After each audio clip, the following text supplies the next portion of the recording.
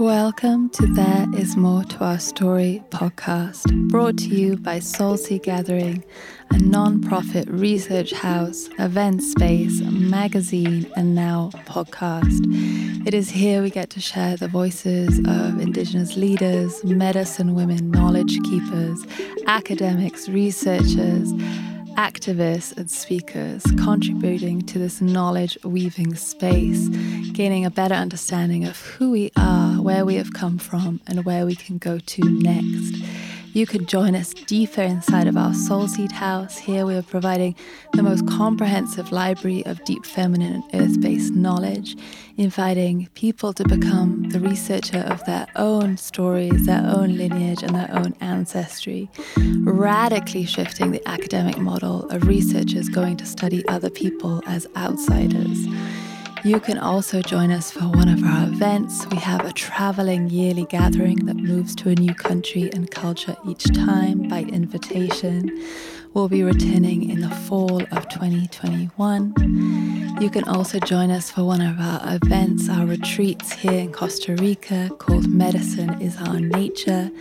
All information will be shared first for Soulseed House members, but keep checking back to the website for all updates.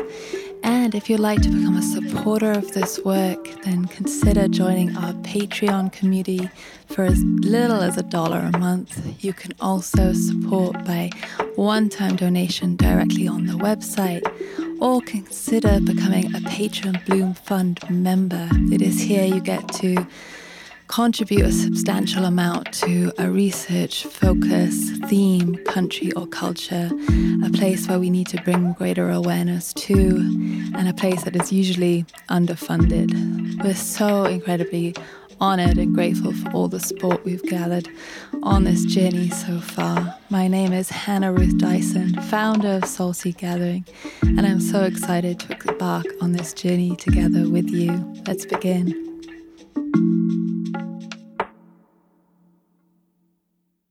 Hello and welcome to episode 6. This week I am joined by Bruce Parry. You might remember Bruce from the series Tribe on the BBC. He explores tribes from all over the world in remote areas, and it's during this series that in one of his last encounters, meetings with people in Borneo, the Penan people in particular, that he really felt a change. He felt really moved within, and he couldn't quite put a finger on what that was, what was so different about these people. And so he returns to meet with them and begins this film project, Tawai, which I can't recommend enough. In fact, if you can, pause right now and find it with a link below. You can rent or purchase it from his website and enjoy this beautiful meditative film, really exploring the sort of way of life of these people and really looking at this sort of egalitarian way that is possible for us humans to organize ourselves in. I also recommend checking out the website and go under the section Next, and you can discover his trip with his brother to experience ayahuasca. It's a beautiful little insight to that medicine. And then also this journey going to the Benjeli people in Africa and really discovering another sort of egalitarian way through rich ceremonies and rituals that really maintain this way of life. And we talk about that in this episode. So you can find those clips for free, and they're on YouTube, but you can find them through his website directly. And this is a beautiful continuation from last week's episode with Rian Eisler, where we look to the deep history, the deep feminine, this egalitarian way of life that really we lived for most of our human history. And just knowing that this is possible and that this still exists today is so powerful, because we've been taught that talking about peace is kind of this naive, idealistic thing. I feel like it's really been ingrained into us that we are warfaring people, that we live in hierarchies, that we've lived in this dominator way. And actually to learn that this is not the truth, this is not who we are, there are other ways of living, is so powerful and so needed at this time when we're trying to reimagine a better future for all. And yeah, if you've enjoyed this episode or enjoyed this podcast so far, please rate, review, subscribe, share with any friends and loved ones. It really helps us. We are a very small organization with a limited budget, and so all of your help, 5-star reviews, recommendations to friends, it really helps get the word out there and allows this podcast to grow alongside us. And one final thing is we are now on Clubhouse. So if you're already on there, come find me. I'm at Hannah Ruth Dyson. We're going to be beginning these weekly conversations, expanding from this podcast, sharing our research from the Soulseed House, talking to subjects like plant medicine, mental health, sexuality, money, relationships, travel, and bringing in different guests to join us there also. If you're not there already, I think it will open up to the public in a few months' time, and hopefully we'll be in a good flow at that point. But yeah, I hope you enjoy this episode. Sending so much love to wherever you are in the world.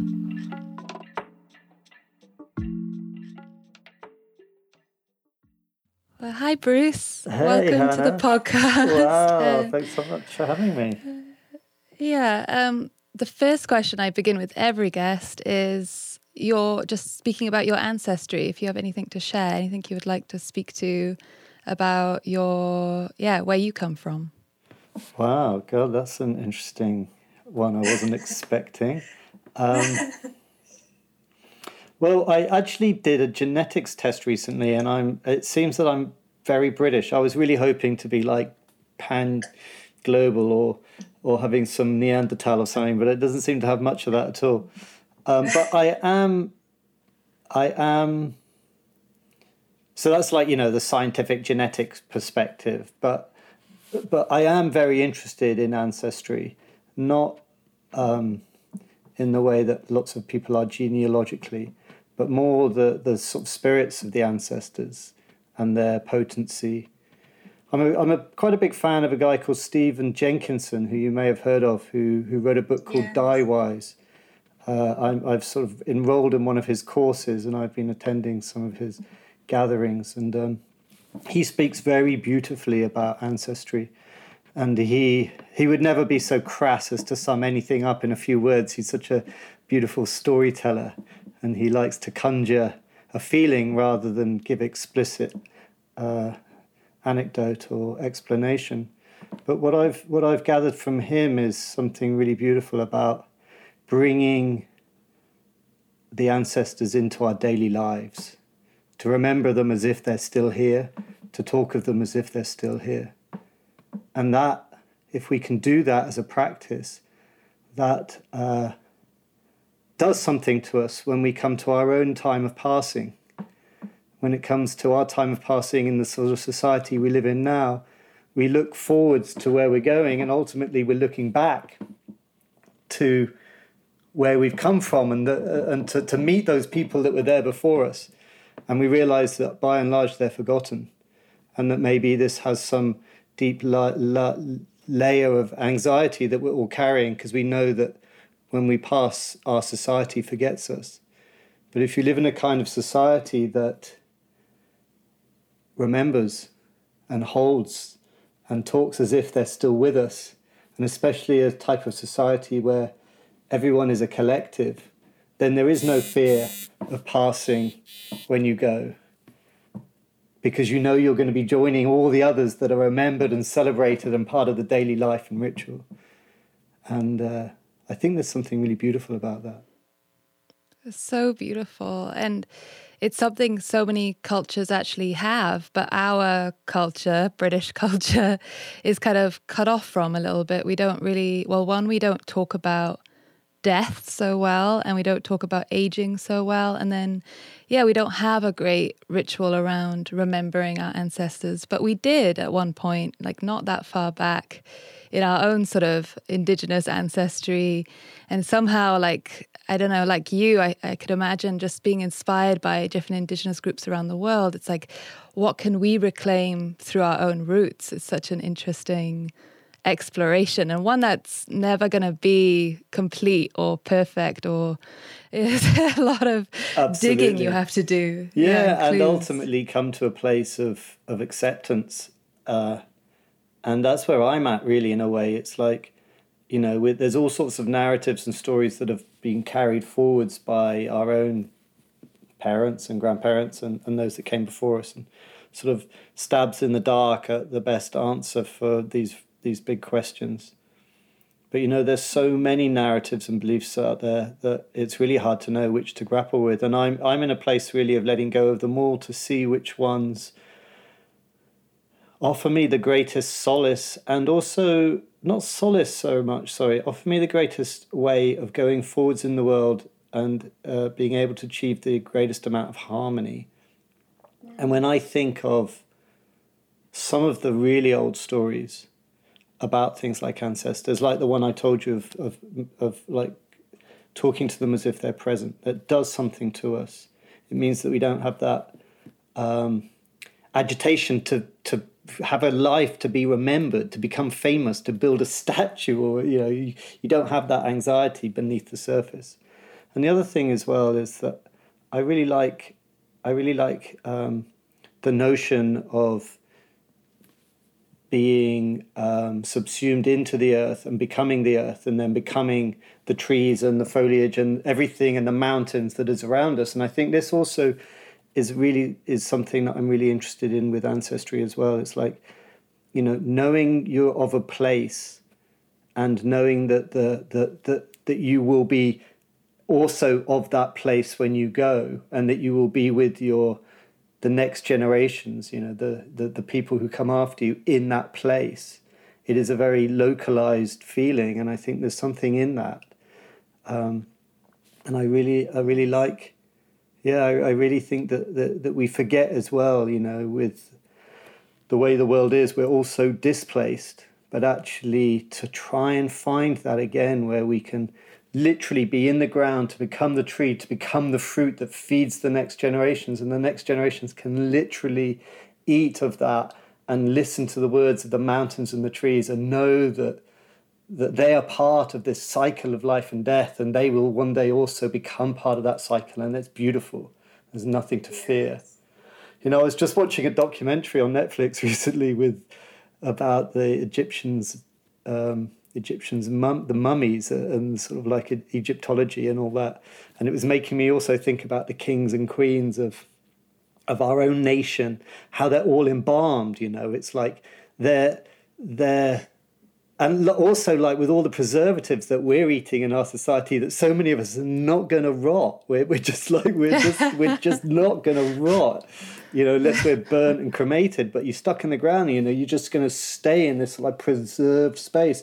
And in a sense, I was just thinking, I was looking at this image. I mean, literally just before you called, I was watching this doc of these mummies, thinking, God, you know, that is hell in a way. You haven't become part of the cycle. You've stepped out, and it's so ironic that the kings and the queens and all of the people the highest are the ones who created the worst life for them in the afterlife. Yeah. And how much nicer to just be part of the masses, and to just go back into the earth and just melt and be a part of it, and then be part of the living world going forwards, rather than being mummified. I mean, that's just the last thing you want. And I don't know. It was just, I've never had this thought before. It literally only came to me, you know, in the last half hour.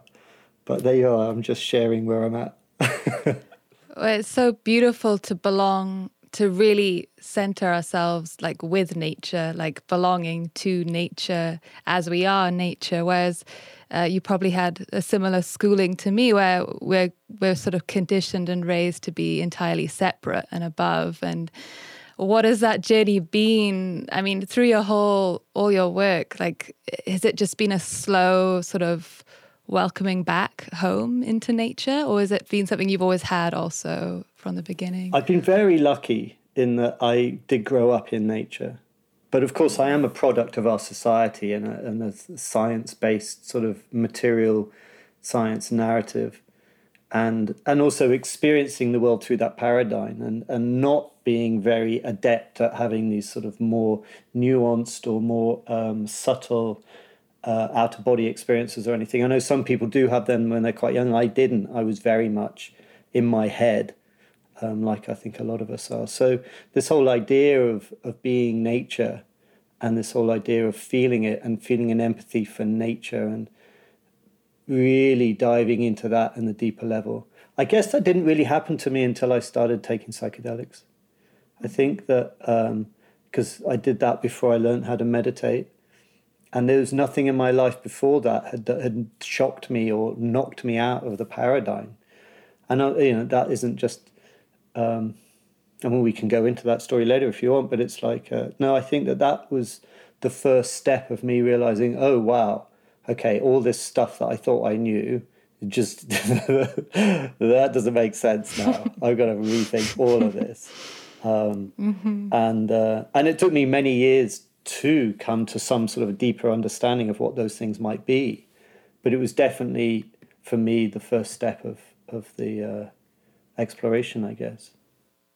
Yeah, that's it. It's so amazing that we have access to psychedelics, because it really does give you that experiential thing, because just to hear it, it could sound so nice, like poetry, to be part of nature or to be one or all of those things. And it's not until you have that full experience of a lot more than the material realm that, you try and piece that back together. And then you recognize, I mean, you had the amazing privilege to visit so many different tribes and so on who have that really embedded in their culture, in their way of knowing, in their way of life. So it's not this, I think I started psychedelics in the UK, and it was a little bit strange to come back to Earth because it was like a separate thing. And you're based in Wales right now, and I do treasure having grown up in Wales, because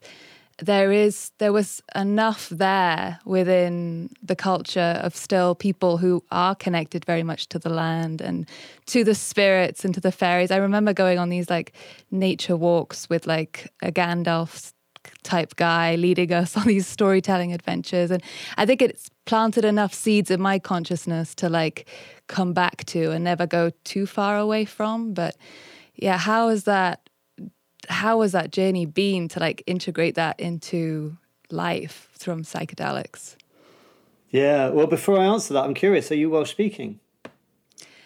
Well, we had to, it's compulsory for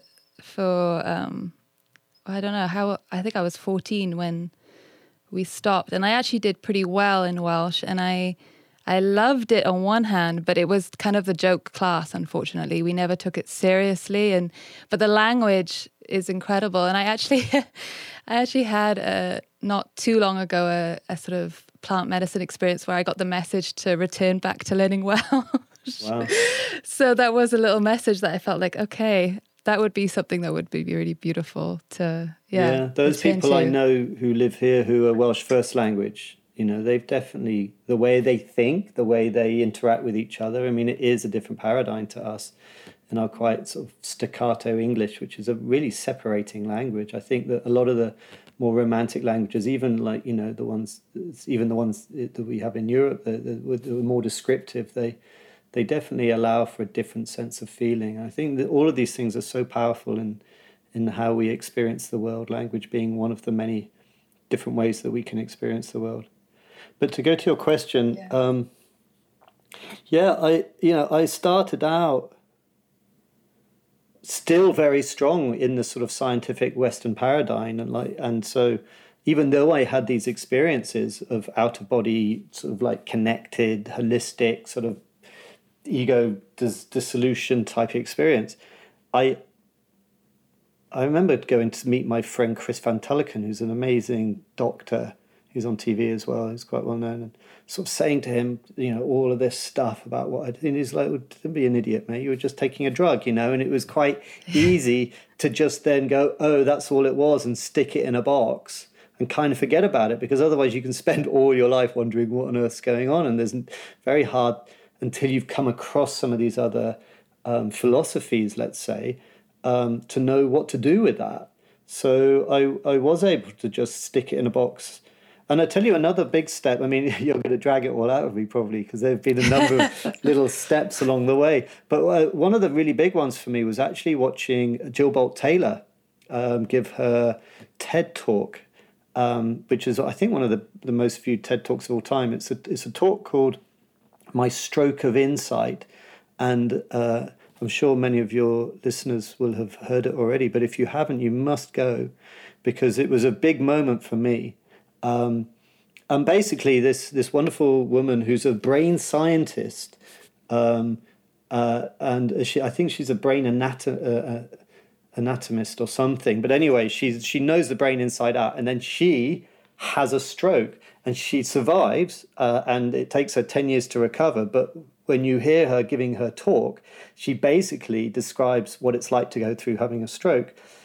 And in that process, she goes, "Oh my God, how exciting. I'm a doctor getting to see what it's like to have a stroke from the inside," So she goes through this journey of losing all of her motor function and basically completely having all sorts of physical difficulties as a result of the stroke. But at the same time, she enters into basically a egoless, voiceless, unified state and of unity consciousness. And so she basically enters into this blissful arena of full connection where the voice just disappears and she's experiencing everything as is. And then coming back out of it, and then like having this sort of like the normal reality, and then her realizing, God, I've got a stroke, I've got to call people, and then slipping back into this extraordinary unity consciousness. And she basically, as a scientist, describes this whole journey. And in it, she then describes what's happening between the hemispheres, because she's got she's basically had a blood it's a clot or something in the language center of her left hemisphere. And so during the course of this talk, she describes, and this was the first time I'd ever heard of it, the differences between the hemispheres and how basically that stroke closed down the language in her left hemisphere, allowing for her to finally have this silence where she could experience all that is.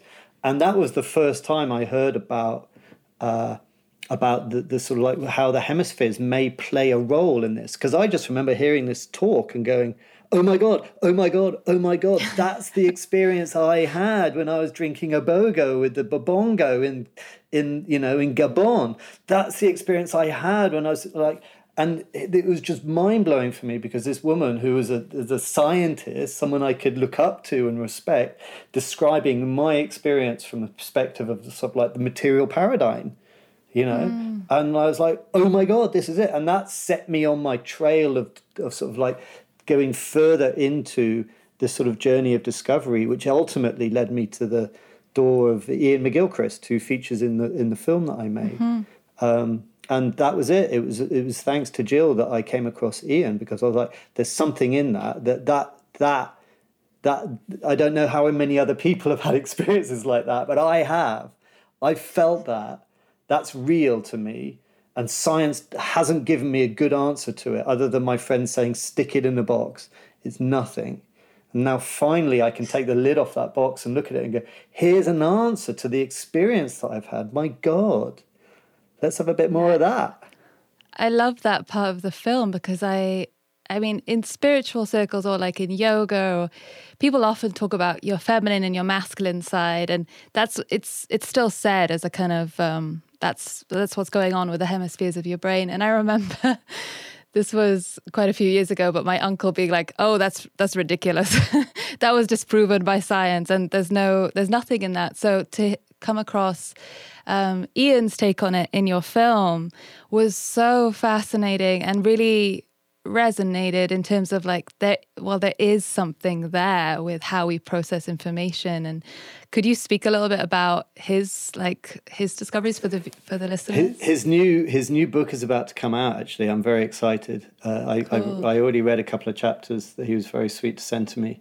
We've struck up a friendship, and I mean, like, he is just one of the most extraordinary people on the planet, I think. And I genuinely think that his insight in this area answers to so much of these questions that we have. And of course, lots of people aren't having these questions because perhaps they haven't had these sorts of experiences that need to have these questions be asked. But for anyone that does, I mean, there's obviously a lot of spiritual teachings, but a lot of them are quite rarefied, and I've never found the thread that brings the relationship between them also to this material plane. And finally, here's someone that can basically answer in the material realm something about these otherly experiences. And I'm like, okay, this is what I need, because I always see myself as a communicator, and I want to try and bring us all into connection with that, with this unity consciousness, and with this sort of understanding that we are part of the whole, and we need to experience the whole and feel it more deeply, and all these sorts of things. And also, having learned how to meditate and realizing how powerful that is a tool, also giving explanation for it without having to go down the rabbit hole necessarily of some of the doctrines that come along with it, which can take you away from the material realm again. It's like, no, here's something that can bring you into balance. Here's something you can have both. You can have both. And that's why I like what Ian says at the end of our film. It's like, he describes he describes basically consciousness basically as perhaps being having different phases, whereby it can be the same thing but having different forms or phases. So like ice, for example, water can be ice, it could be water vapor, it can also be flowing water. And maybe consciousness has these different forms. So it can be solid like me, it can also be flowing, it can also be the space between us.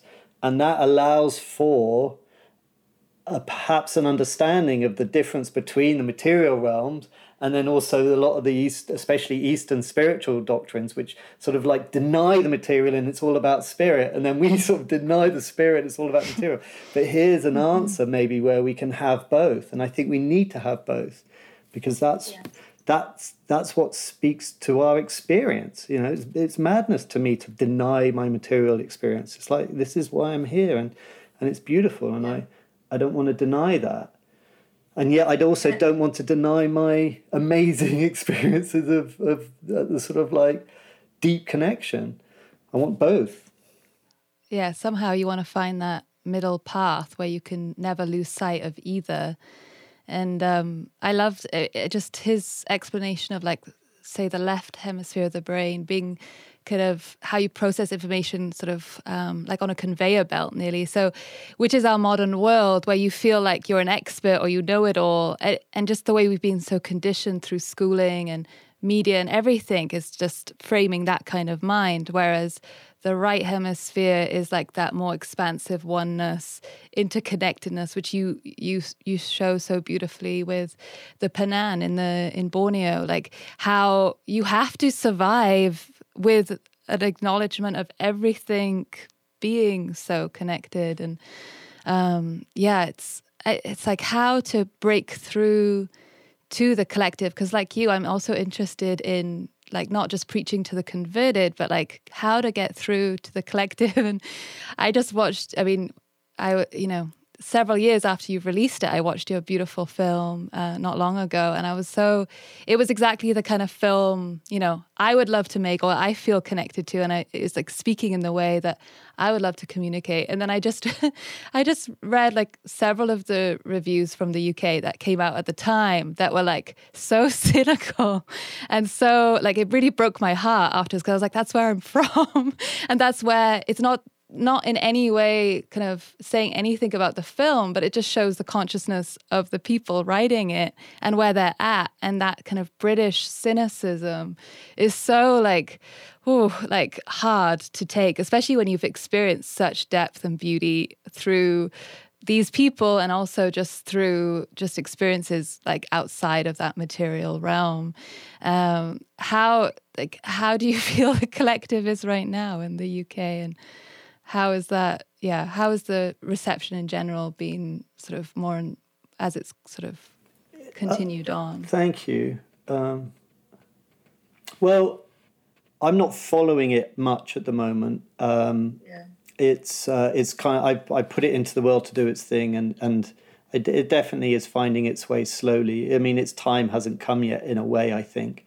But we spent so much time and effort. I mean, like years trying to find the right language so that we didn't basically trigger people too early. So we didn't have people turning off and calling it woo-woo nonsense, and trying not to make any absolutes, trying not to have any sort of red flag words that were triggering people. You know, all of this stuff was so much time and effort.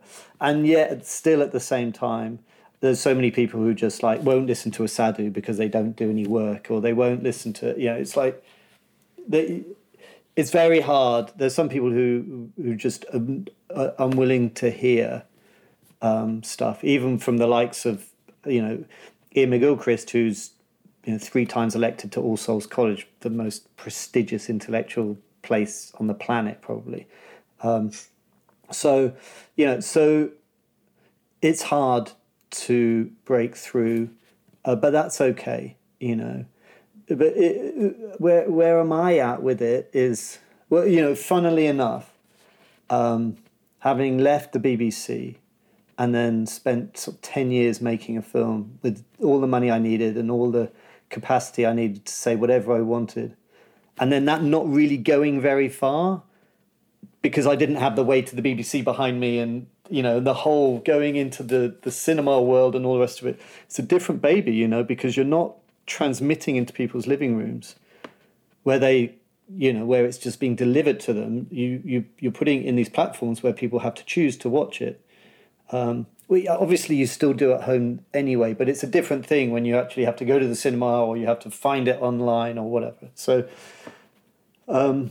So in a sense, I have been mostly just preaching to the converted, and unless you have a lot of money behind you to do a big campaign, you're only going to get out there through the word of mouth. And so it's been a really different sort of experience for me, putting that film out. And the other thing as well that I've realized is actually, even when I do get people's attention, because the other thing, there's a number of things that have come out from the film. When I was making it, I was living in Ibiza, which is actually a very rarefied space. And some of the best teachings and learnings and most wonderful moments of my life have been that island. I adore it so much, but it is very... It's a hippie kingdom, you know? And so a lot of the essence of the film is coming from that. Of all the things I learned on my journey, I wanted the sort of connection, the spirit, the consciousness element to be the biggest thing. But weirdly, now that I've moved back to the UK, I've let go of that a little bit, and I'm more interested in talking about egalitarianism, which is also touched on in the film, but it's not the main thrust of the film. The main thrust of the film is more spirit-based, I guess. And so that's kind of what I'm writing and lecturing and talking about more now. It feels more grounded in a way. And yet, weirdly, you know, the film in a sense, I guess, is the first step. The first step. It's trying to break that left hemisphere. It's trying to break the patriarchy. It's trying to break the sort of the fixed mind to allow for something else. And then after that, it's like opening up into allowing yourself to potentially go out and start having a deeper feeling, allowing yourself to go out and start the journey of feeling more deeply and expanding your sense of empathy out into the world. And bringing those other elements in, and with that, I'm giving these talks and getting excited about what I learned about this egalitarian space. So, you know, they're all in there. I mean, it's a rich film, but you kind of probably have to watch it about 3 times to get half of it. Yeah, it's a slow-moving film. Like I said, I loved it.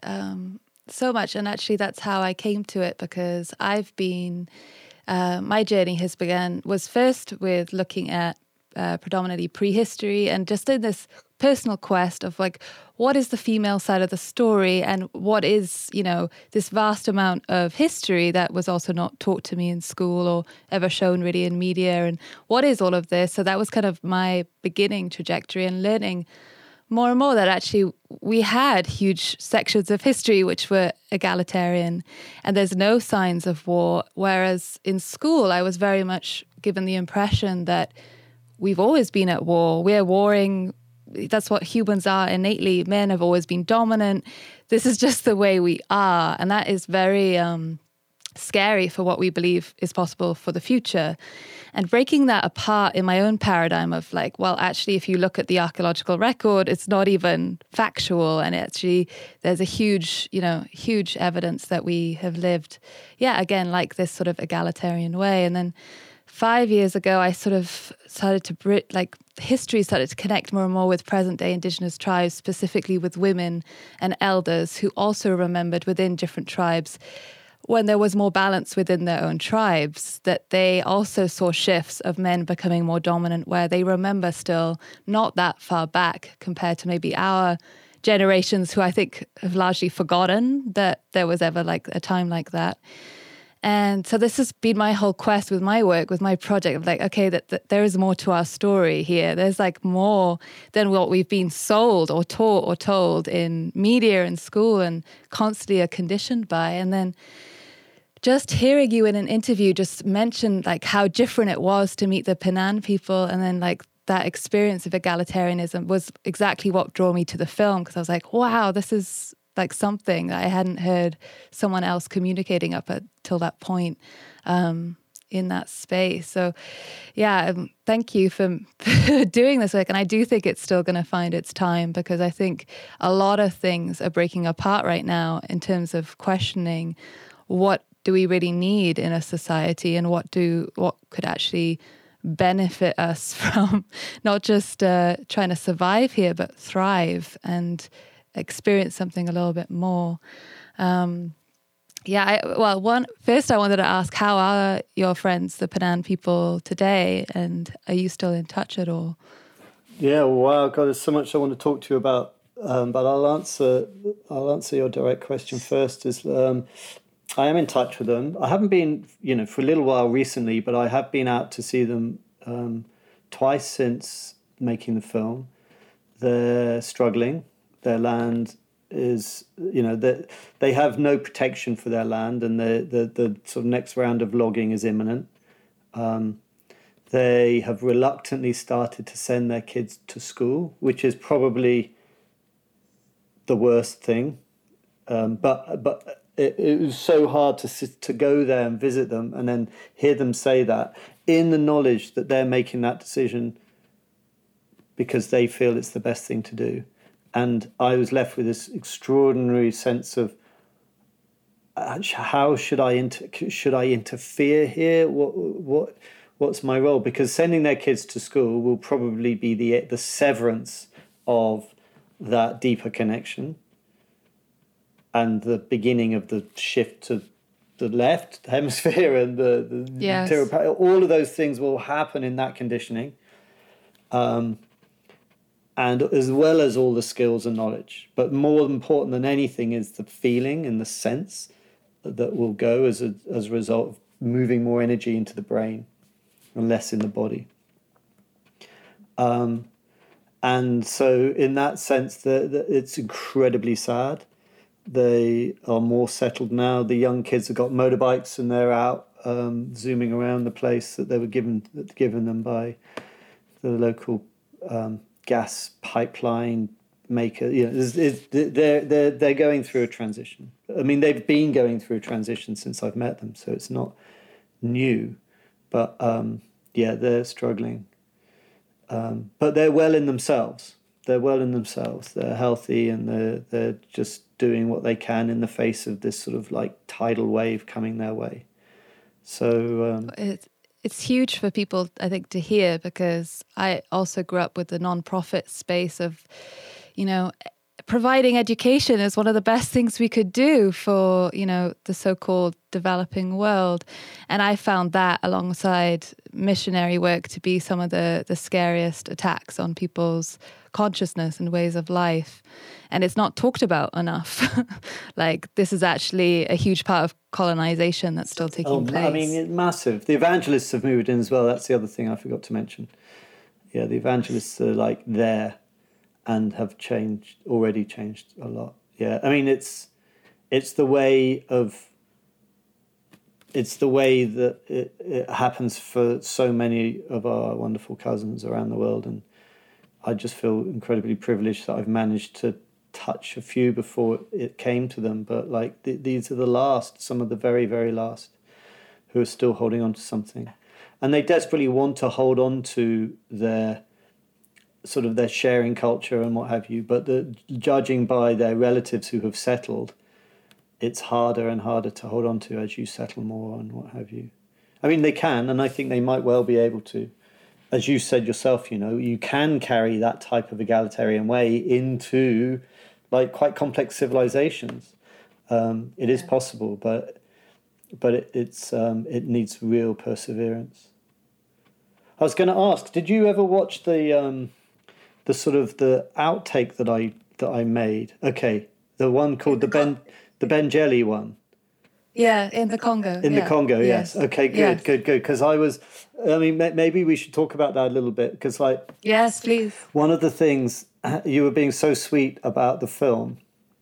And of course, in the film, one of the things that's really missing is the female voice. And I know this whole podcast and what you're trying to, the direction that hopefully that we're going to go now in this film, in this chat, is about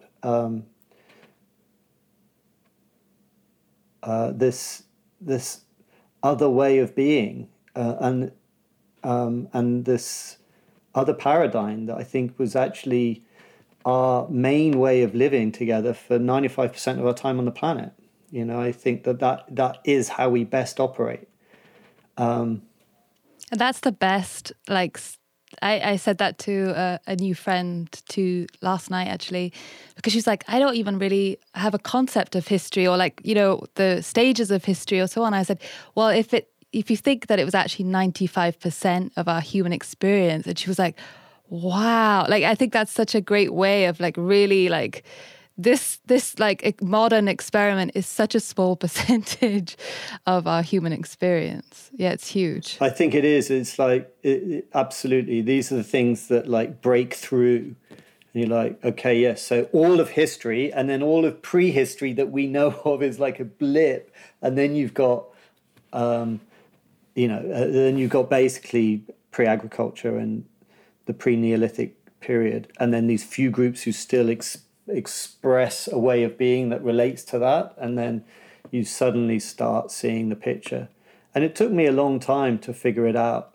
When I first met the Panan, I knew there was something very unique about them, but I couldn't see what it was. It was like, I mean, they look like nearly every other tribe that I visited. They're wearing T-shirts, they're smoking, they're connected to the outside world, they have a fiscal understanding, they've watched TV, they're modern people like we are, and yet there was something completely different about them. And only years later, having done lots of research and then meeting people like Jerome Lewis and Ingrid Lewis and learning from them, did I suddenly realize what it was that had affected me so deeply. And it was weird, I know other people that have visited the Panan and haven't had the same experience as me, but I think that in some ways it was because I'd lived with so many other tribes that I could tell the subtle difference. It's like, now I've traveled the world and I've done this very thing of meeting groups and living with them all over, and lived with amazing people and had the most extraordinary privileges. But by and large, they were all beneath all of the flamboyant differences, and taking into account as well all the wonderful things that are different that we can learn from them. At the end of the day, beneath it all, I noticed that actually they were all struggling with a lot of the same problems that we had, which was essentially hierarchy and power and all of the imbalances and the rise very often of patriarchy within so many of these different groups. And so I just kind of was left thinking, well, we're all doomed. We're all the same. This is just part of who we are. And then I met the Panan, and it was like, no, there's something totally different going on here. There's something totally different. And it was only when I met Jerome and Ingrid and started sort of unpicking it and reading all of the anthropology on it that I realized, wow, that's what it was. They're not competing. They're existing in a paradigm where they basically ruled out any form of competing. But of course that's invisible. That's why I couldn't put my finger on it. You can't see it. It's just not there. It's like, and that's why it was almost like I felt like there was a part of myself that normally whenever I would go somewhere, I would find myself within this pecking order, and you figure out who you are and where you're at and all the rest of it. And, obviously I'm a visitor, so it's quite hard to do that in real terms, but still it's just part of my interaction. It's just seeing where I'm at.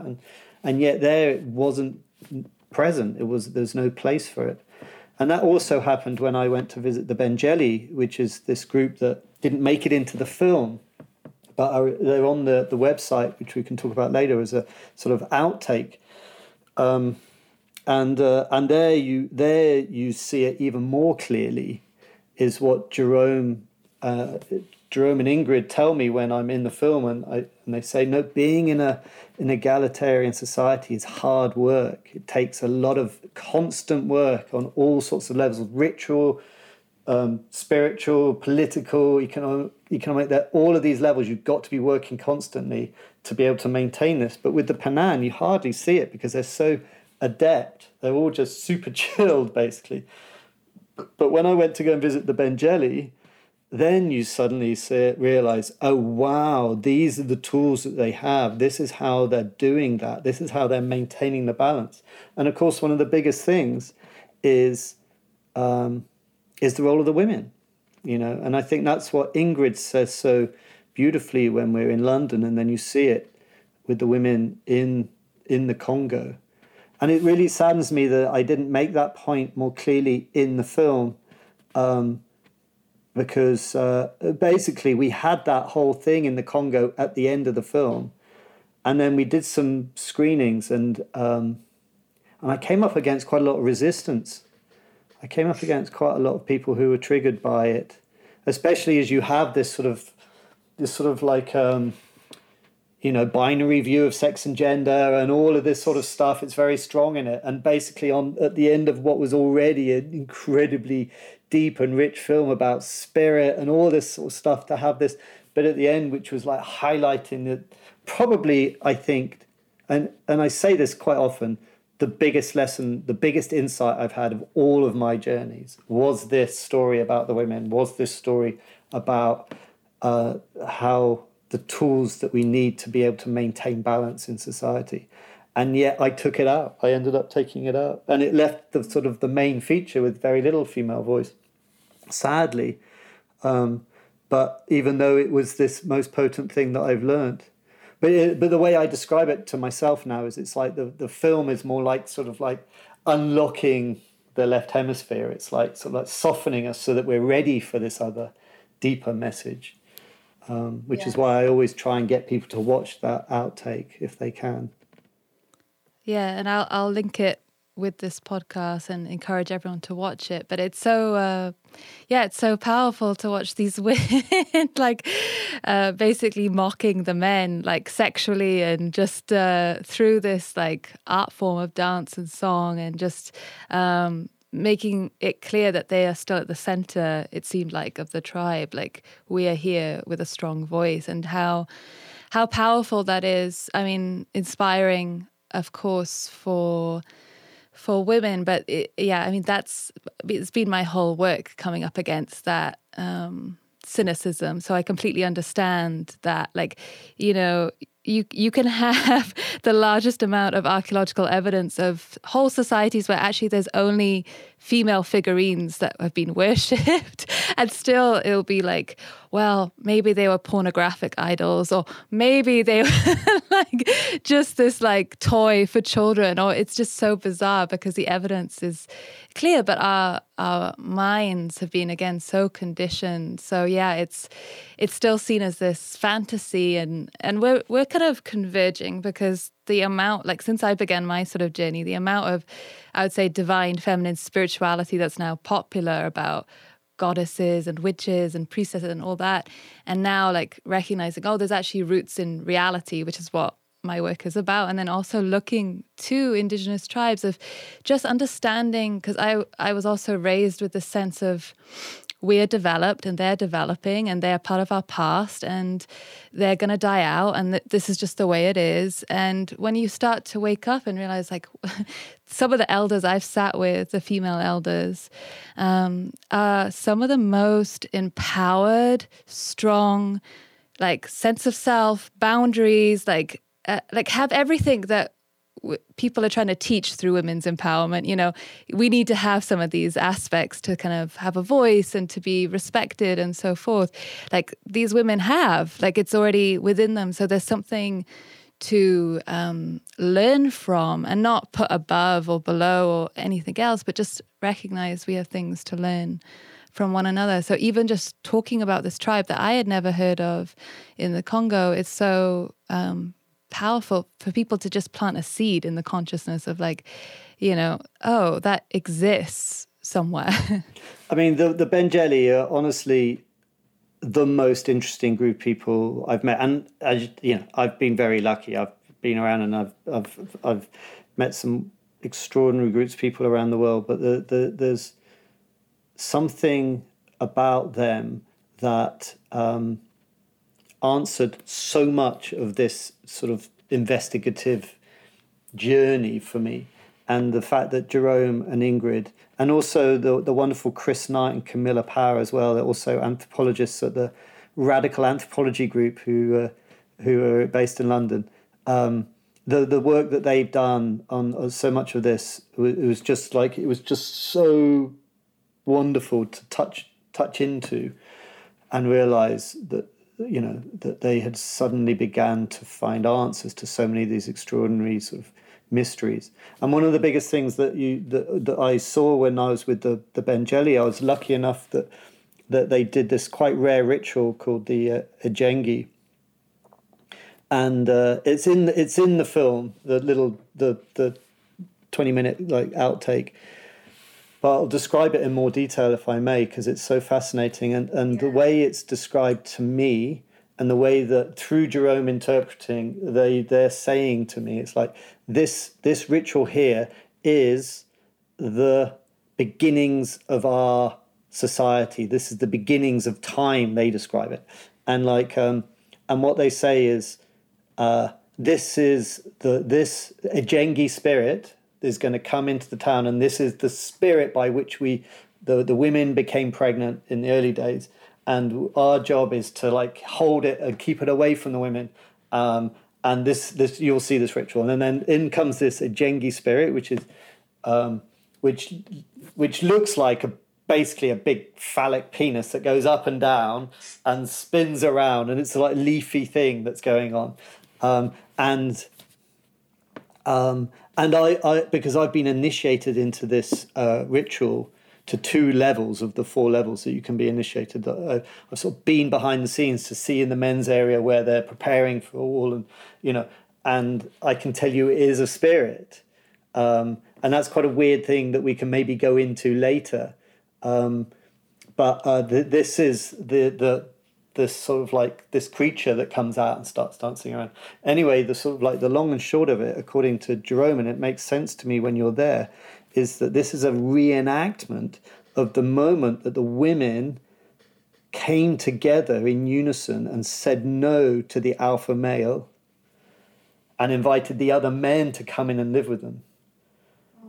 So whenever that might have been, a couple of 100,000 years ago or whatever, or before, and when you realize then that the people of the Congo are probably the oldest group of people on the planet, alongside the different Bushman groups in southern Africa, who are sort of like unbroken lineage of humankind that didn't leave Africa. They've been there, and probably because the pygmies of the Congo have been able to hide more than the San Bushmen, who've had a lot more interaction, been messed around with because they've been out in the Kalahari.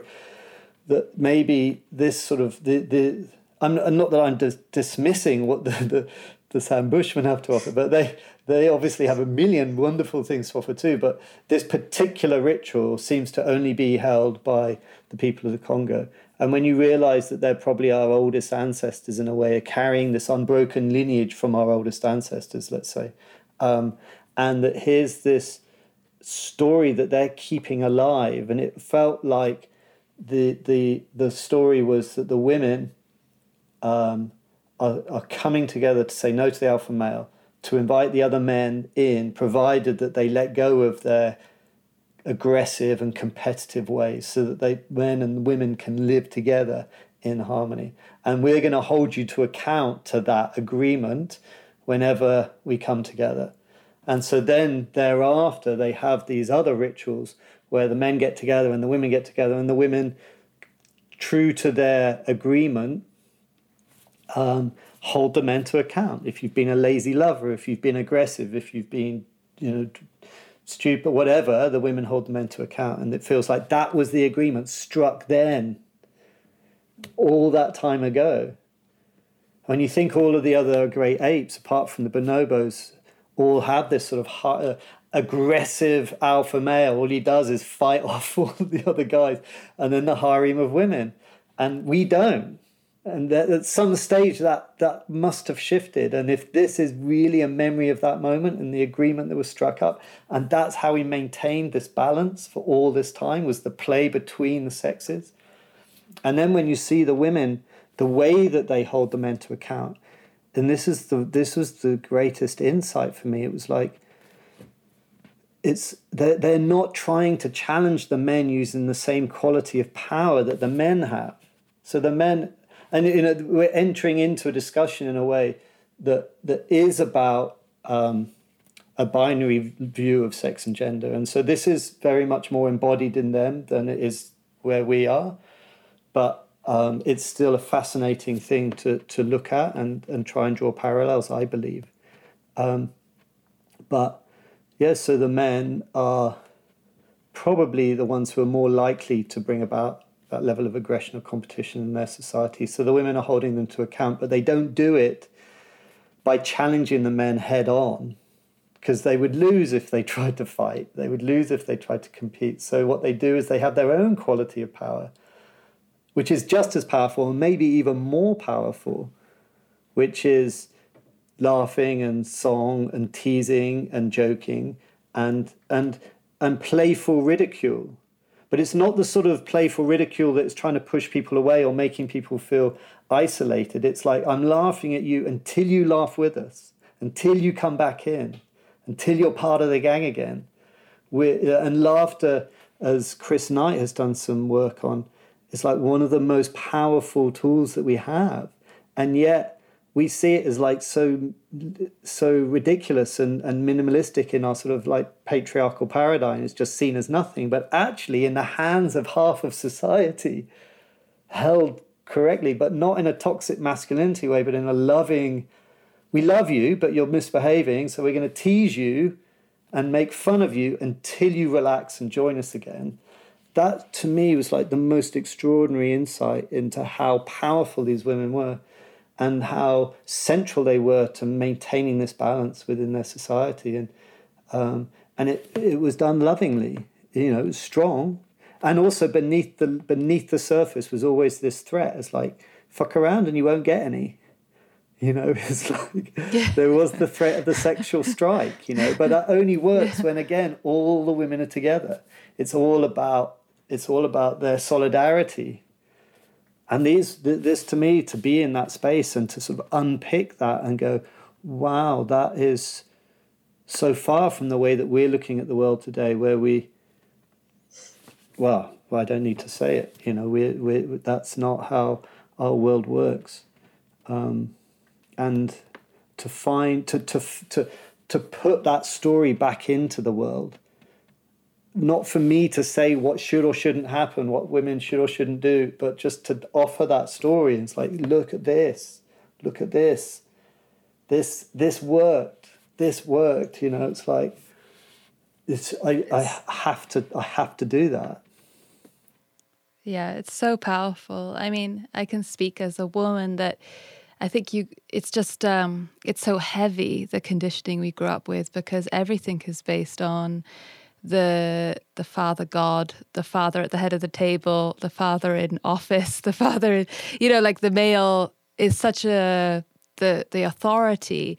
And so we have such a deep conditioning that's what power is also, and that's how it looks. And I mean, I've had experiences because I've taken women to some of the communities that have, touched me on my journey, and some of the women, specifically certain women, elders who are still very much holding this strong lineage. And it's amazing. Like, for example, in Colombia, I always give this example because we were with the Kogi, and I was told for a long time, the men are the powerful ones. They're the spiritual leaders. They're the ones in charge, da, da, da, da, da.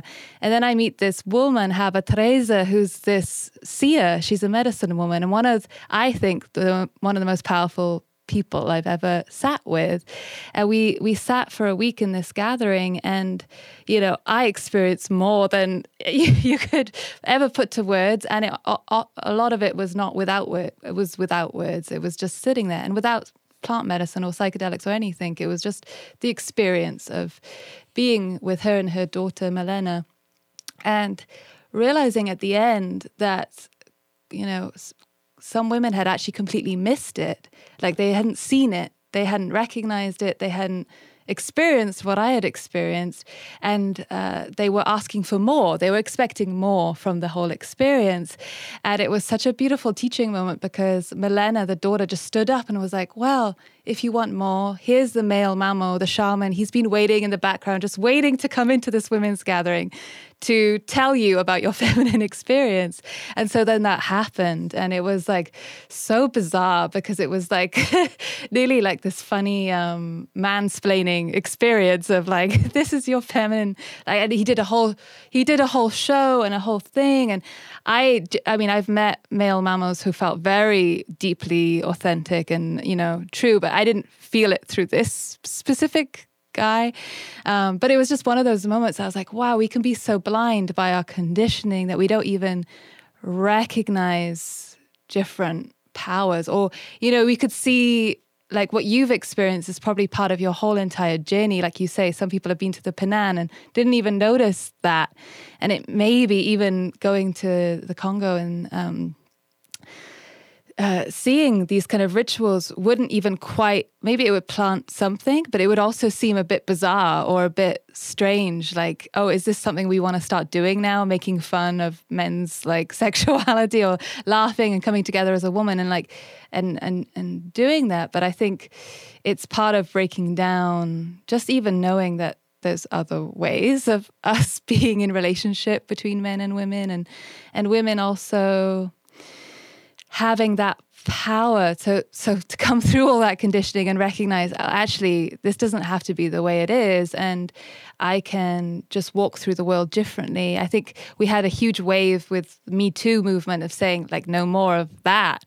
But I think another wave, and what we have to keep moving through, is recognizing, yeah, we also have that power moment to moment to come together more, and to say, no more in the moment, rather than like expecting everyone else to change around us. I don't know. It's a sensitive topic, because I know it's a huge force that can feel like a attack on the feminine. But I think women definitely coming together more and more, and just remembering different parts of who they are, coming back to our ancestors.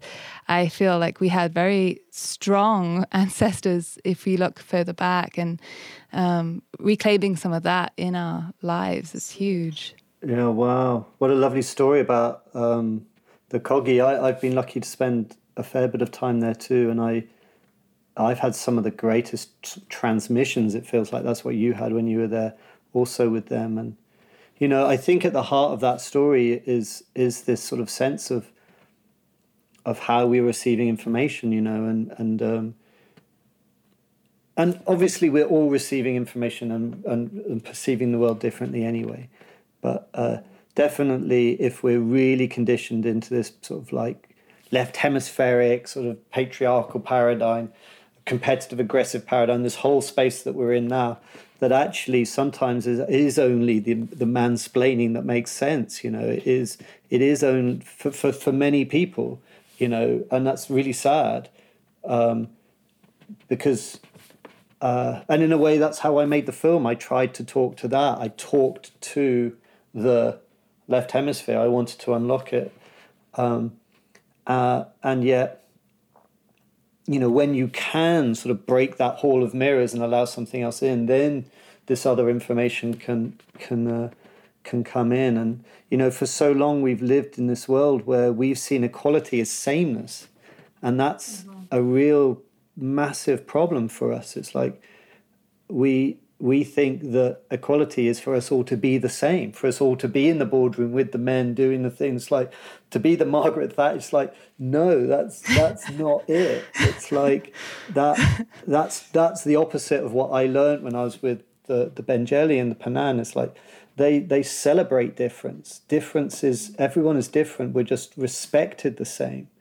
And also men and women in their worldview, and I love what they say, are different, and they have different qualities, and those should be also celebrated. And it doesn't mean that one is less than or more than. It's just everyone's respected the same. But when you see how they play out in their society, these very different roles and very different qualities and powers, you realize how far away we are from that. And I think that's a big thing to put back into the world. It's like, we don't all want to be like that. That's not what equality is. And that's why, you touched on something that made me think. It's like, obviously I've also been on an incredibly difficult journey with this, trying as a white English male, one of the worst corners of our species, who's had more problems, created more problems on the planet than anyone else. But to sort of navigate the language around this, and I often get it wrong, and I'm sorry for the times that I do. But I trust. Oh, sorry. No, I was going to say it's good also a little bit to get it wrong out loud and for us to have a conversation about it, because it's kind of imperfectly perfect. We have to have these kind of conversations that can trigger or touch on things that are maybe in our blind spots as well. Yeah, thank you. Well, please do point out when I do trigger, because I am desperately trying to learn my way through this really difficult sort of package of information that I have. But I think the thing I was going to offer earlier is I don't know what the future holds. I don't know if this sliding away from sort of binary views of sex and gender into a more sort of spectral one, that the direction we're going is a good thing or not a good thing. It's not for me to say. All I know is what I saw that worked back then. And I don't want to be the person that tells anyone how they should feel about their own bodies or their feelings or any of those sorts of things. I'm interested in finding a harmonious future for us all and offering insights. But I do have huge faith that women coming together can find something. I think without men involved at all, I think that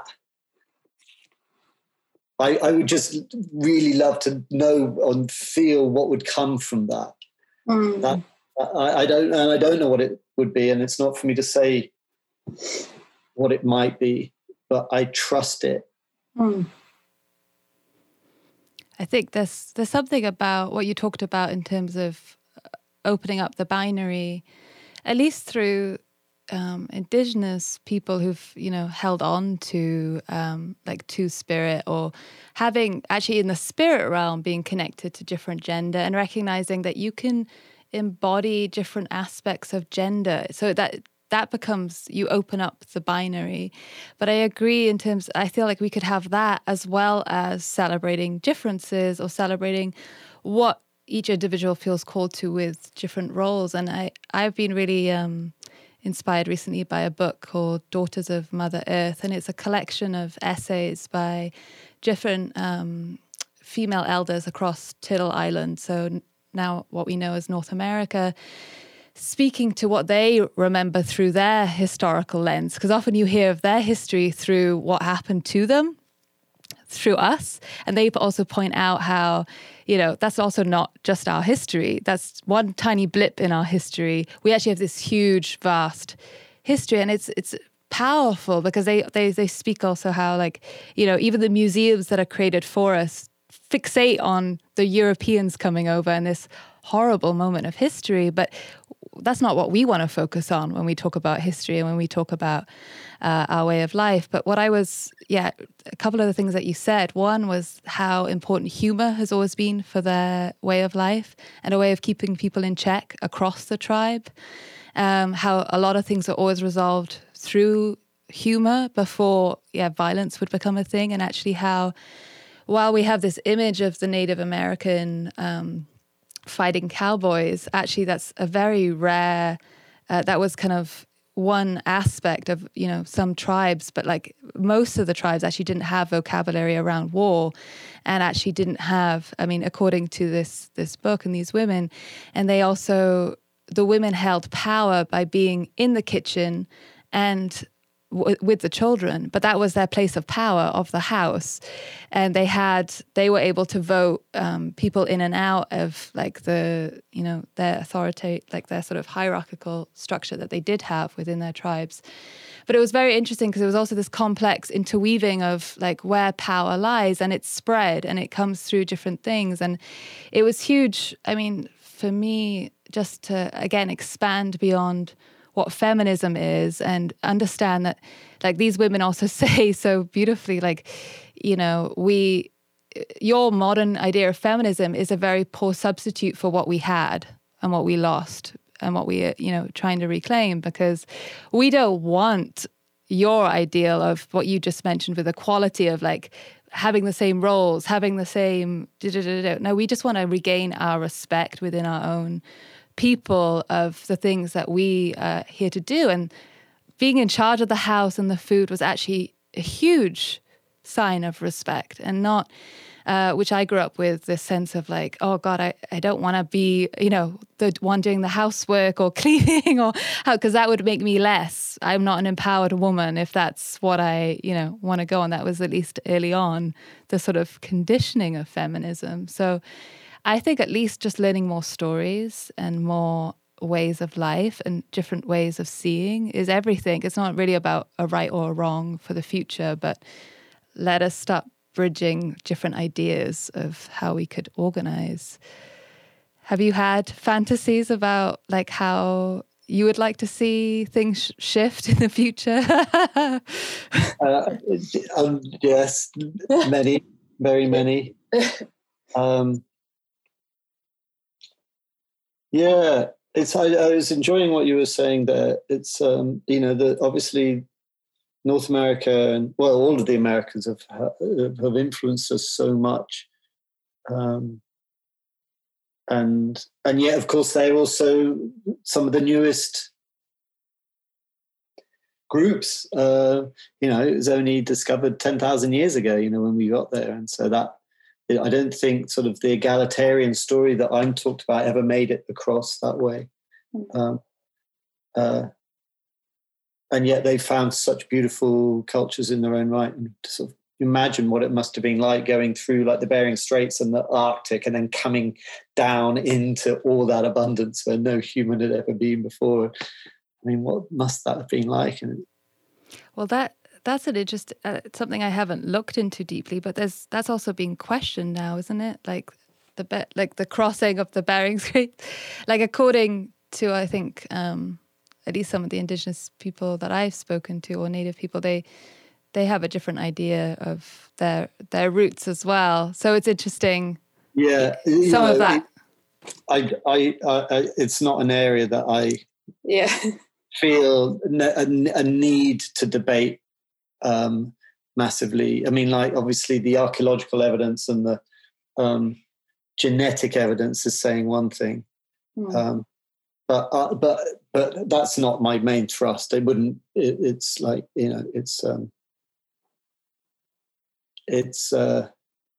either way, there's some extraordinary insights that we can gain from the people of the Americas as well as the indigenous peoples all over the world. There's so much that we have to learn.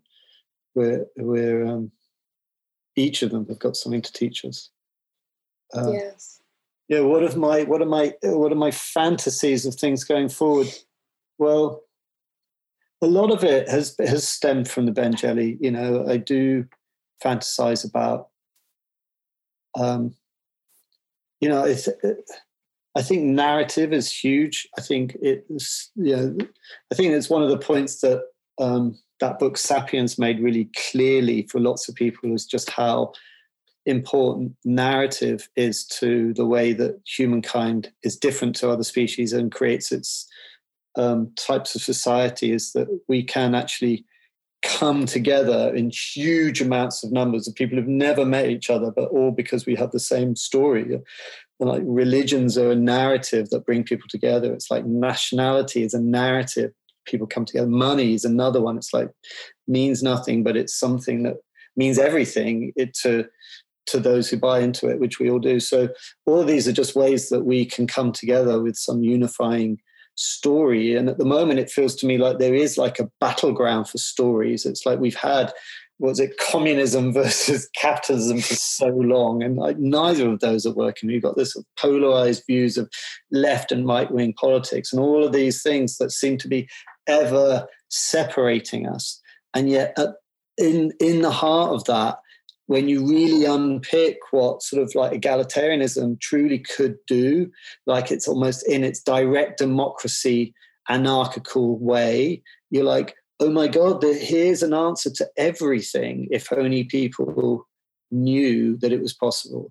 And yet all the other tools within that, the stuff we've talked about, the men and the women, but all the other tools as well about fully decentralizing and the fact that we're at this time in history where firstly, we are now just beginning to become aware of these stories. No other philosopher or religious leader has ever mentioned this sort of stuff. It's like, if you look at Jesus or Lao Tzu or Muhammad or the Buddha or Confucius or any of these people, they'd all had 1,000 or 800 years of civilization before them.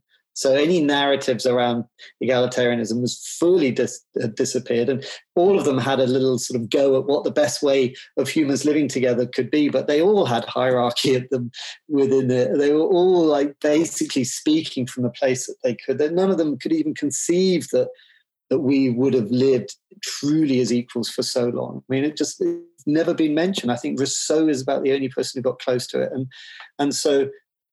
And yet now it's beginning to become clear that is our true past. And it's like, I was saying it the other day, it felt to me like, the Sistine Chapel, you've got the fingers touching at the top. It feels to me like this sort of like the oldest moment in history is now catching up with us at this time that we need it most. It's like, wow, 95% of our time on the planet, we existed in this way. And we're only just waking up to it, being reminded of it again now, at the moment that we could once again recreate it. That's what's interesting, because we have now an internet. We have now the ability to share and to communicate and to like have direct democracy and to have ways that we can trust each other online and all this stuff. And I don't, these are fantasies, so I can get a little bit excited. And then I have friends of mine who say, Bruce, the answer isn't in like more electronics and more, it's more about going back to nature. Maybe that's true too, but what I see is this moment that we're in now, where basically we're at a crux point, we're at the fulcrum, and it could go either way, and nobody seems to have the right answer. And it feels to me that in those forests is an answer. And I just want to be a part of sharing that, because I think that when you hear it for the first time, you're like, something shifts inside of you. You're like, wow, okay, that's interesting. And the first reaction is often to just dismiss it as just romantic nonsense. Mm. But then when you start unpicking the tools and the philosophies around it and the ideas around it, and I that's where my head goes. I get excited. That's my little fantasy. That's my little, it's possible. We can do it. We can actually do it. I believe so. And I think it actually is such a war on narrative. That was my whole dream for my project, was like, let's create a media space where there's just way more stories of different ways of living and being, and just showing that there is more to who we are. I think that just is huge jumping off point to everything. And I'm so glad you're grounding also into that egalitarianism, because it's a powerful just statement of awareness that this is a way we have been for so long, and it's the way some people still have been very, at this moment or very recently, even though things are still changing for them. It's just so powerful for people to know. And it's like so wild how little it's still talked about and how little it's still really out there, but it's breaking through. And something you mentioned with the Bengele was the spirit and recognizing actually the spirit was there. And I think that's something perhaps if you've actually spent time in these different cultures, or even you could experience it, anywhere. I think I experienced it as a child in Wales.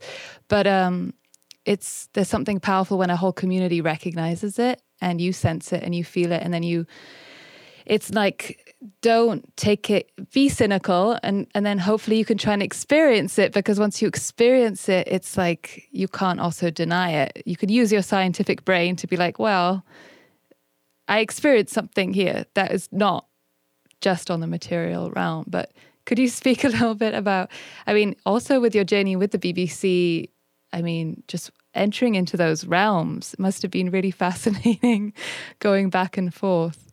Into to the realms of the BBC or the realms of... Well, realms of spirit, but then experiencing that while you're working for the BBC or as you're entering back and forth. Crazy. Can I answer to something you were saying there as well, which I was going to say earlier, but I forgot, was that, so having made this film and having sort of talked about going on podcasts and sort of like giving talks at festivals and trying to get the word out about egalitarianism and how powerful that's been for me, I have noticed that people sometimes just glaze over, and that it's like it just feels so far away that they just think it's romantic nonsense. Either that, or it's such a different paradigm. It's trying to tell a fish what it's like to climb a tree. It's like they can't grapple with it, and in a sense that has also basically spurred me in my journey to try and recreate it. It's like I realized as a filmmaker that actually it's not landing, and the only way that I can probably really make it land is by trying to create that in my own life somehow. So that's another thing that I'm basically doing now. I'm struggling with it because it's like I need a startup, and it's like I'm in this house now. I still got to pay off a little bit, but basically the dream is to like give that away and to explore these new ideas around ownership and hierarchy and decision making and conflict resolution, all this sort of stuff, but really through the prism of egalitarianism, and to try and do that here with a group of people, and then that same seed that I received when I was with the Panan, which I feel like I'm carrying and I need to put in the ground somewhere. It's not about words. It has to grow. It has to become something. And then that can then spread and become its own virus that travels the world in a beautiful way. And so that's also where I got to in my journey, is like, I actually have to do this.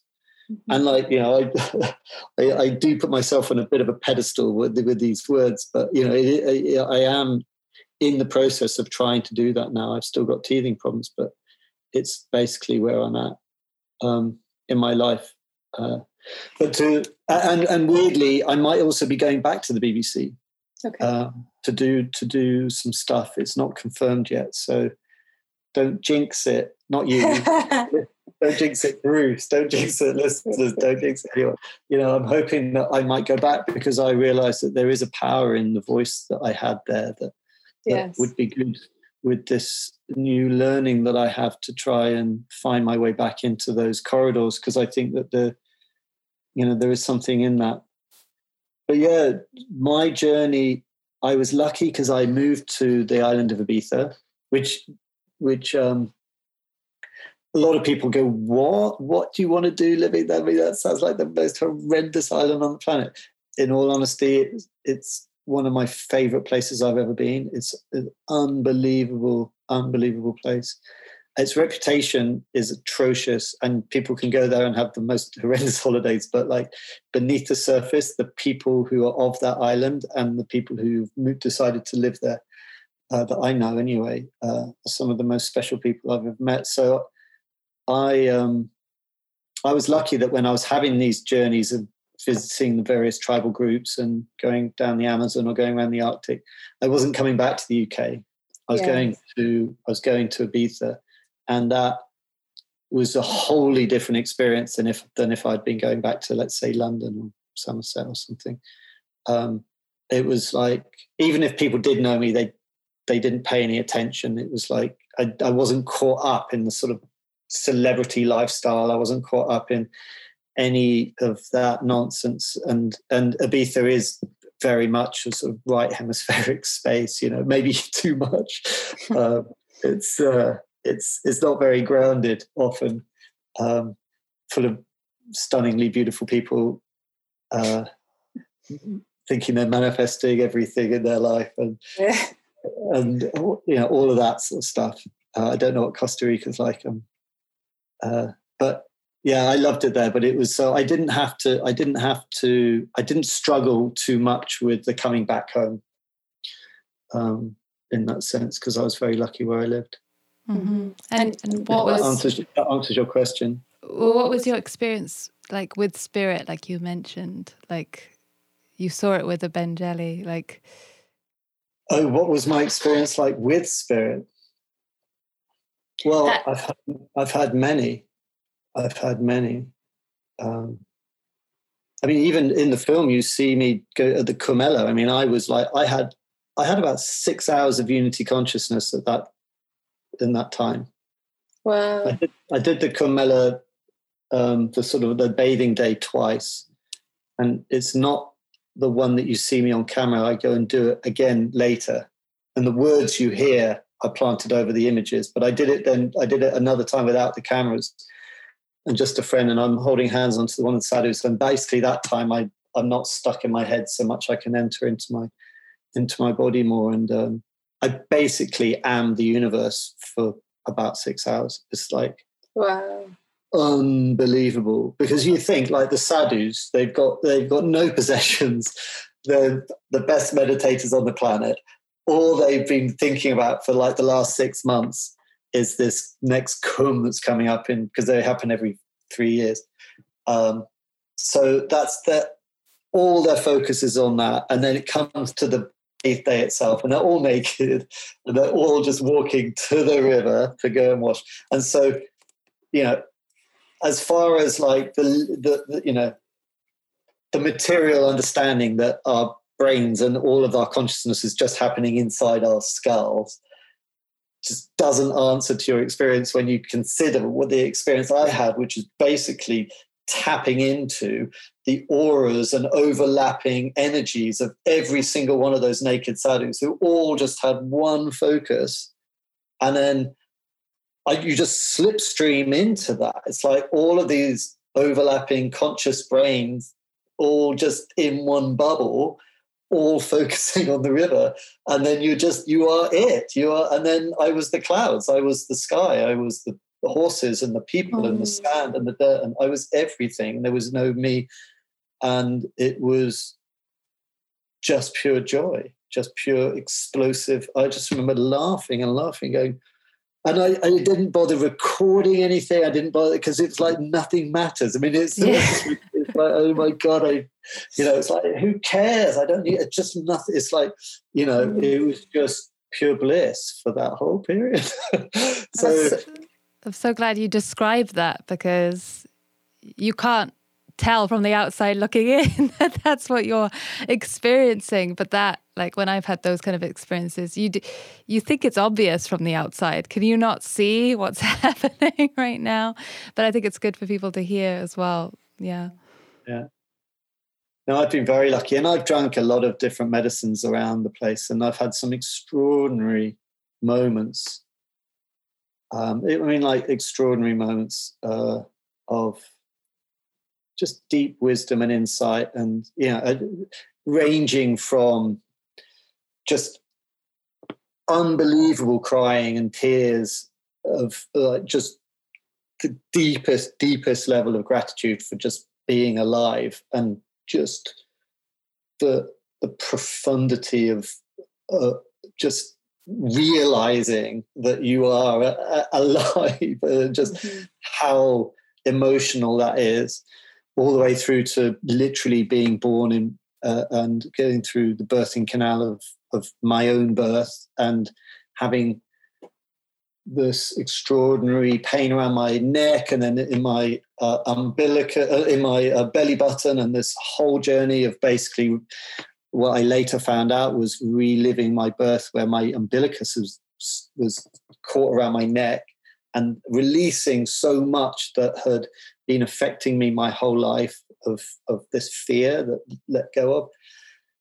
But, I mean, and there's a lot more to that story, but that was really big. Other times where I remember one time I was drinking in Ibiza, and I went out. I couldn't stay in the dome, so I went out and lay down on the ground. And for some reason, I sort of had to do a starfish of legs and arms open really wide, and then my mouth starts opening, and I'm like, this is really weird. I've got to close my mouth, but no, I can't actually close my mouth. It's just opening wider and wider. I'm like, this is so weird.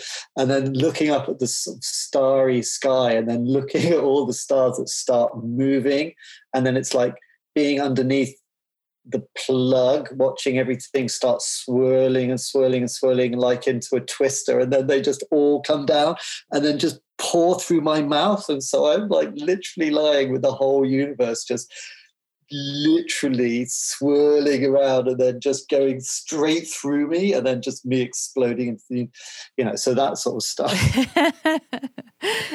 I love when you share those kind of experiences and stories, because it's anyone who gets who've experienced similar things, but it's a wish. Of course, it would be amazing if everyone could have at least one experience like that to break apart the conditioned mind, and just because once you experience it, it's a whole other thing than just hearing about it or talking about it. But I'm guessing you didn't drink medicine with the Bengeli, but I don't know, but you said you saw the spirit. It was definitely a spirit. What is that? Could you describe what that was like, or what that with Bengeli? Yeah, interestingly, I have felt the thing. Yeah, so there's many occasions when I felt sort of dissolved into a tree, or in deep meditation felt very expansive, and and I could list more and more examples of those sorts of little tales I just gave you now, especially with the tribes as well, actually, just coming back to me now. But with the Bengeli, that thing that I said earlier about this entity comes out of the forest and it is a spirit, maybe that was a bit of a red herring, because the reason I say that is because it this is going to be confusing, because it is a spirit, and the reason it is a spirit is because having been into the men's area and knowing what happens,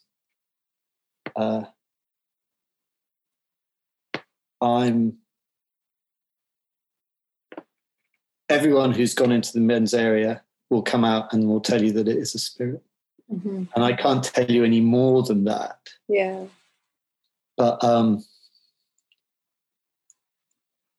what happens when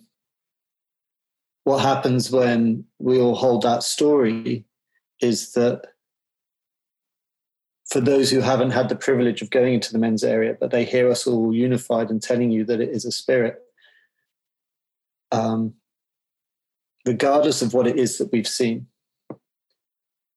what everyone experiences on the outside is a sense of wonder, is a sense of magic is a sense of possibility. And, I remember listening to Richard Dawkins saying how terrible it was that kids are told that Father Christmas can go around the world. And that this should be stamped out because it's illogical and incorrect. And I guess what I'm tapping into subtly here is that actually what's really needed culturally is this sense of wonder. It's essential to us, actually.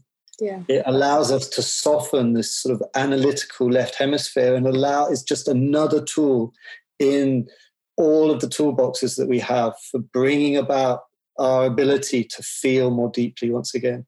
And when you feel more deeply, you can decide for yourself what spirit is, but at least you're feeling you're in your body. To me, you saw it in the film, the thing above all of this, I can't tell you if any of these experiences that I've had are real or if it's just manifestations of my own brain. I can't tell you that. But what I can say is, having analyzed these deeply, is that I feel that this is a certain way of experiencing the world that allows for greater harmony for us to live together with beings. That's what I believe in. And I could argue forever the toss of whether it's true or not. It doesn't matter. What's the best way we can live together? And here's a group of people that have found all these tools. And it's quite possible that it's real too. Yeah. It's not for me to say that it's true with a capital T. It doesn't matter. What's the best way we can live together? And it's quite clear that this sort of like material paradigm that we have is killing the planet. It's killing everything. And that's not the best way. Here are groups of people who have other answers to that. And we can argue the toss about whether it's true or real or not. Look at how they live.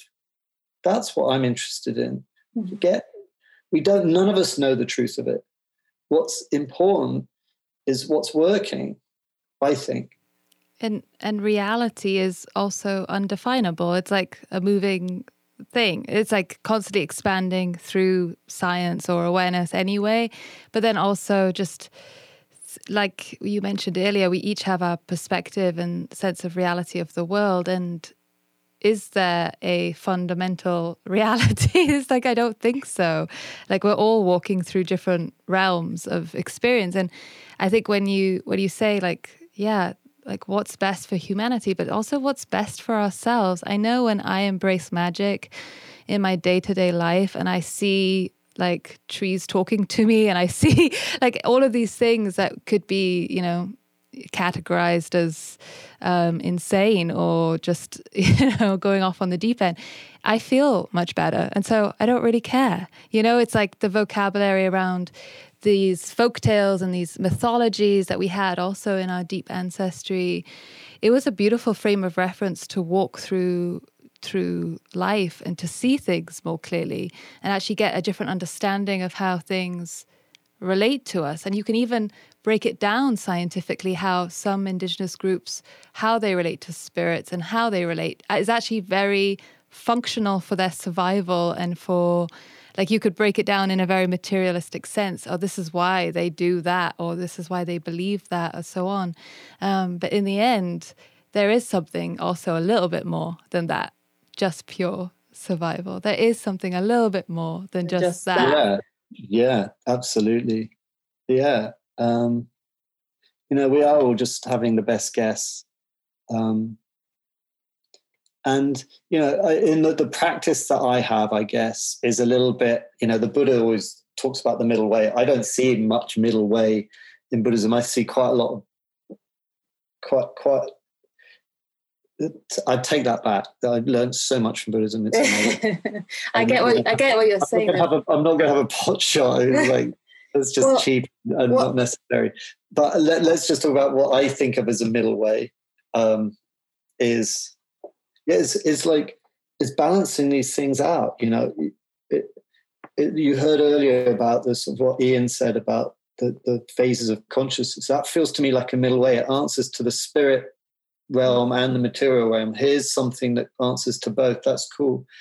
And likewise, I've had periods of my life with the most extraordinary magical thinking, where every single thing in my life as a gift. Every single butterfly landing and ant walking past is full of meaning. And it's like, it's just so phenomenal. And you feel like you're just on a conveyor belt going through life with gifts coming out of the universe. And even the worst possible thing that happens to you is like the best gift imaginable, as a way of thank you for this offering, for that I can learn more.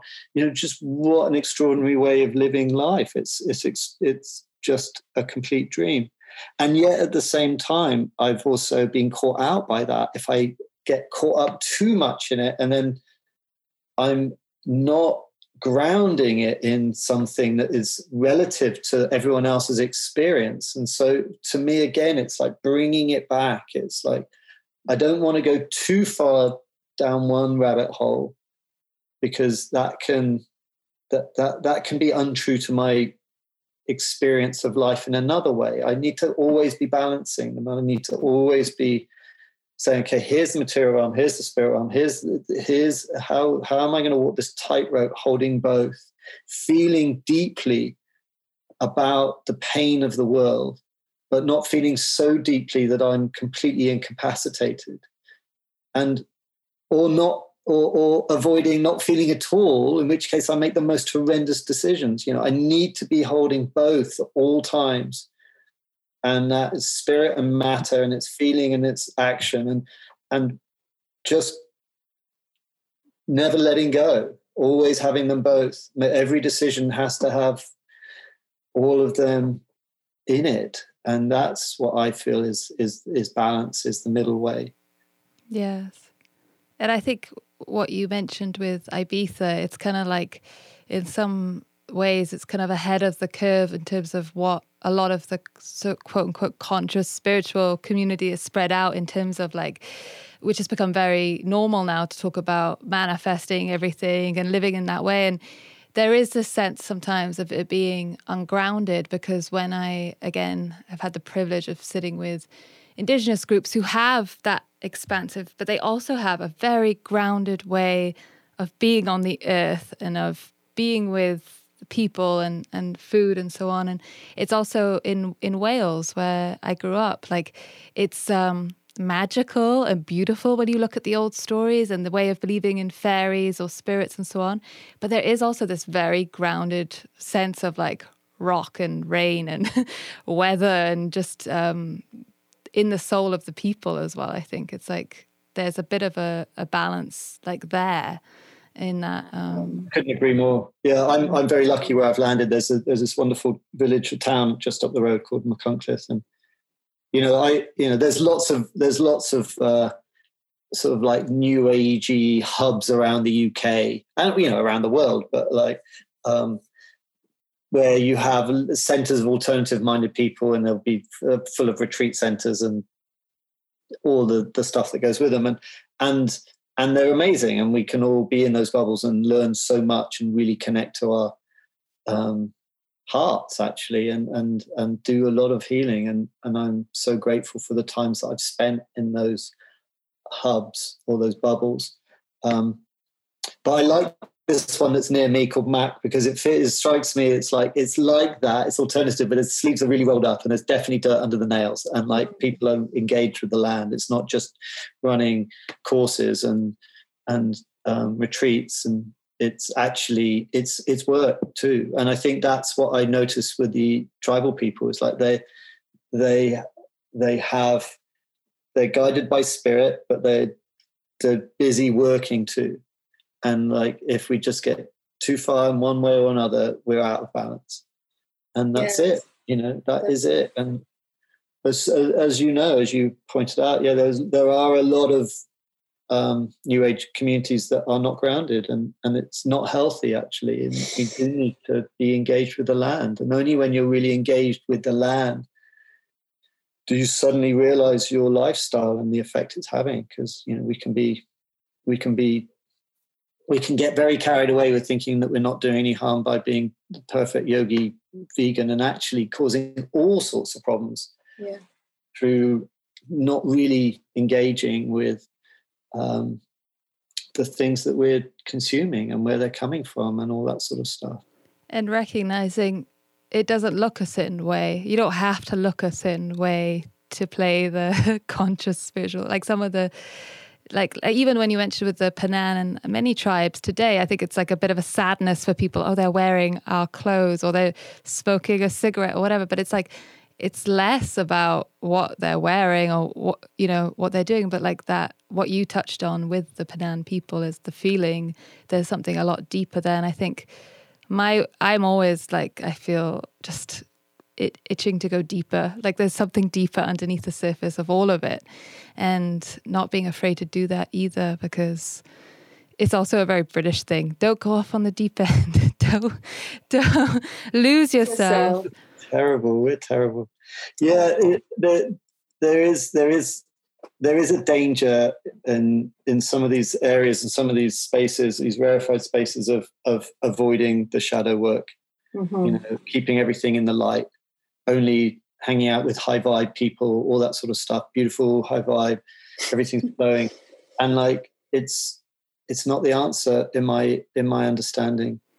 Yeah, or being in judgment of people who are still, you know, quote unquote, part of the matrix or part of the old way. It's like somehow, like the work you're doing in terms of communicating, actually wanting to reach out to all people, wanting to like I mean, like, how can we talk about oneness in one sentence and then just be so judgmental? I mean, it's like that amazing documentary series, Wild Wild Country. I mean, it's just, which you must have seen. Right, yes. The Osho one, yeah. Osho, yeah.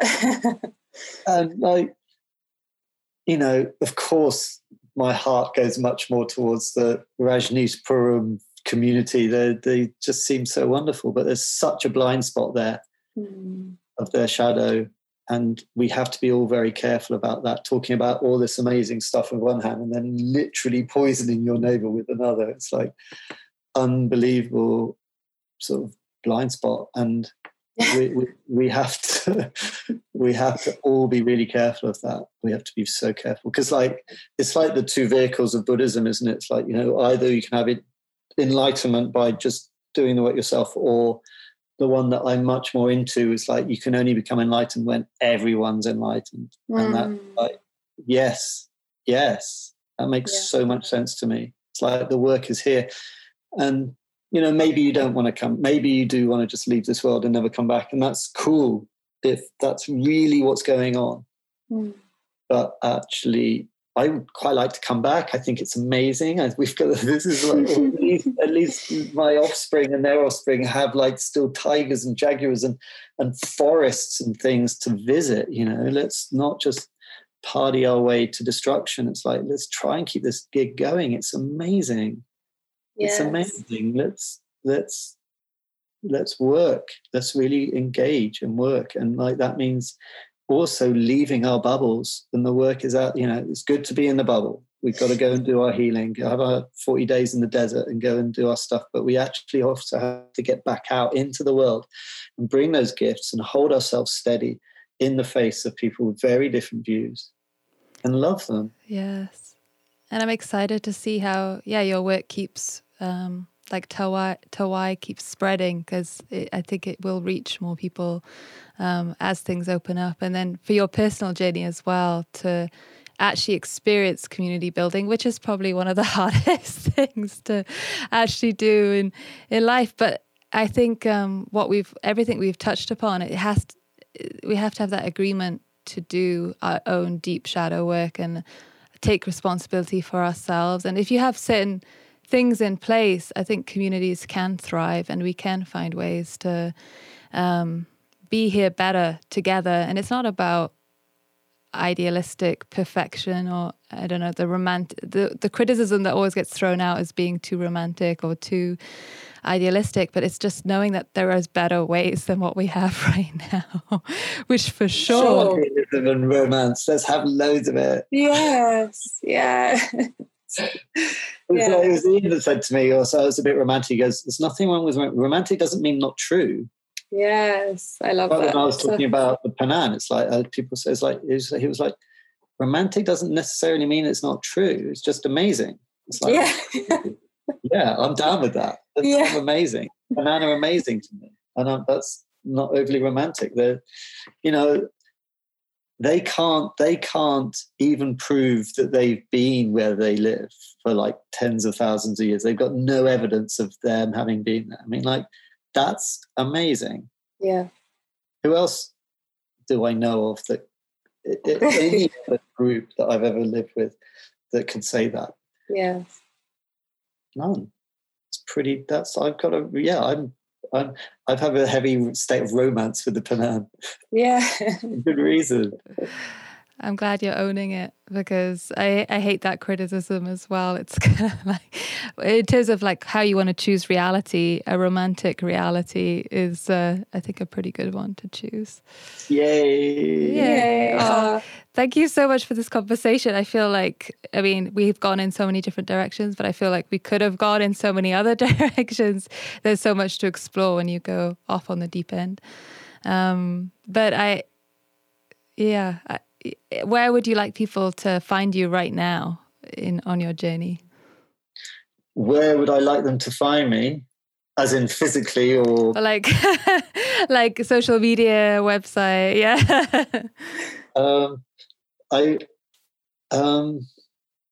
I guess I'm on Instagram, Bruce Parry Tribe, but I'm not doing a lot on that. I'm on Facebook. What else? I think that the thing that I would like people to see, if they hopefully soon, I'm going to make Tawai free. There's a website called Tawai.earth, and you can sort of find ways. At the moment, you still have to pay a little bit, but I'm trying to sort of pay off our debts and stuff, so that I can put it out for free, which I'm still struggling with a little bit, but hopefully soon. And then on that website as well, you'll see the Benjelli extras. So that's, you have to look up next, I think. And then it's got Tawai 2 Benjelli. Benjelli spelled so weirdly, MB. Yeah. I was scared to say it. So you'll find it. But anyway, that's the one that we were talking about, where you see the really powerful women doing the stuff. If people are inspired by the words that we've shared together, that would be one to look at if they're interested. One last question is, how is your brother ever since his ayahuasca experience? Oh, you watched that one as well, did you? Yeah, that was the other extra. That's right. Oh, I'm so pleased you watched them. Thank you for taking the time to do that. It's really good, that ayahuasca extra, isn't it? It's really good. I think it's really filmed well. It showed it well. Yeah, I'm really pleased with that one. And Kahujali, the shaman that we go to, is a dear friend who I miss. He's good. Thank you. Yeah, he's in Hong Kong at the moment, struggling with all the madness going on out there. But no, he's good. And he had a profound experience. He wasn't really in a social group to be able to continue it in the way that he could have, but it's still there. And so I think it's gonna come back. You know, I haven't seen him for a while. He's been away. And I think that's something you kind of touched upon several times. It really helps to have that group to come back to, that integration. So it's not just a drug or a thing that you separate from reality. It's a really important time, I think, for us all to integrate and learn how to bring this through the collective and through all realms.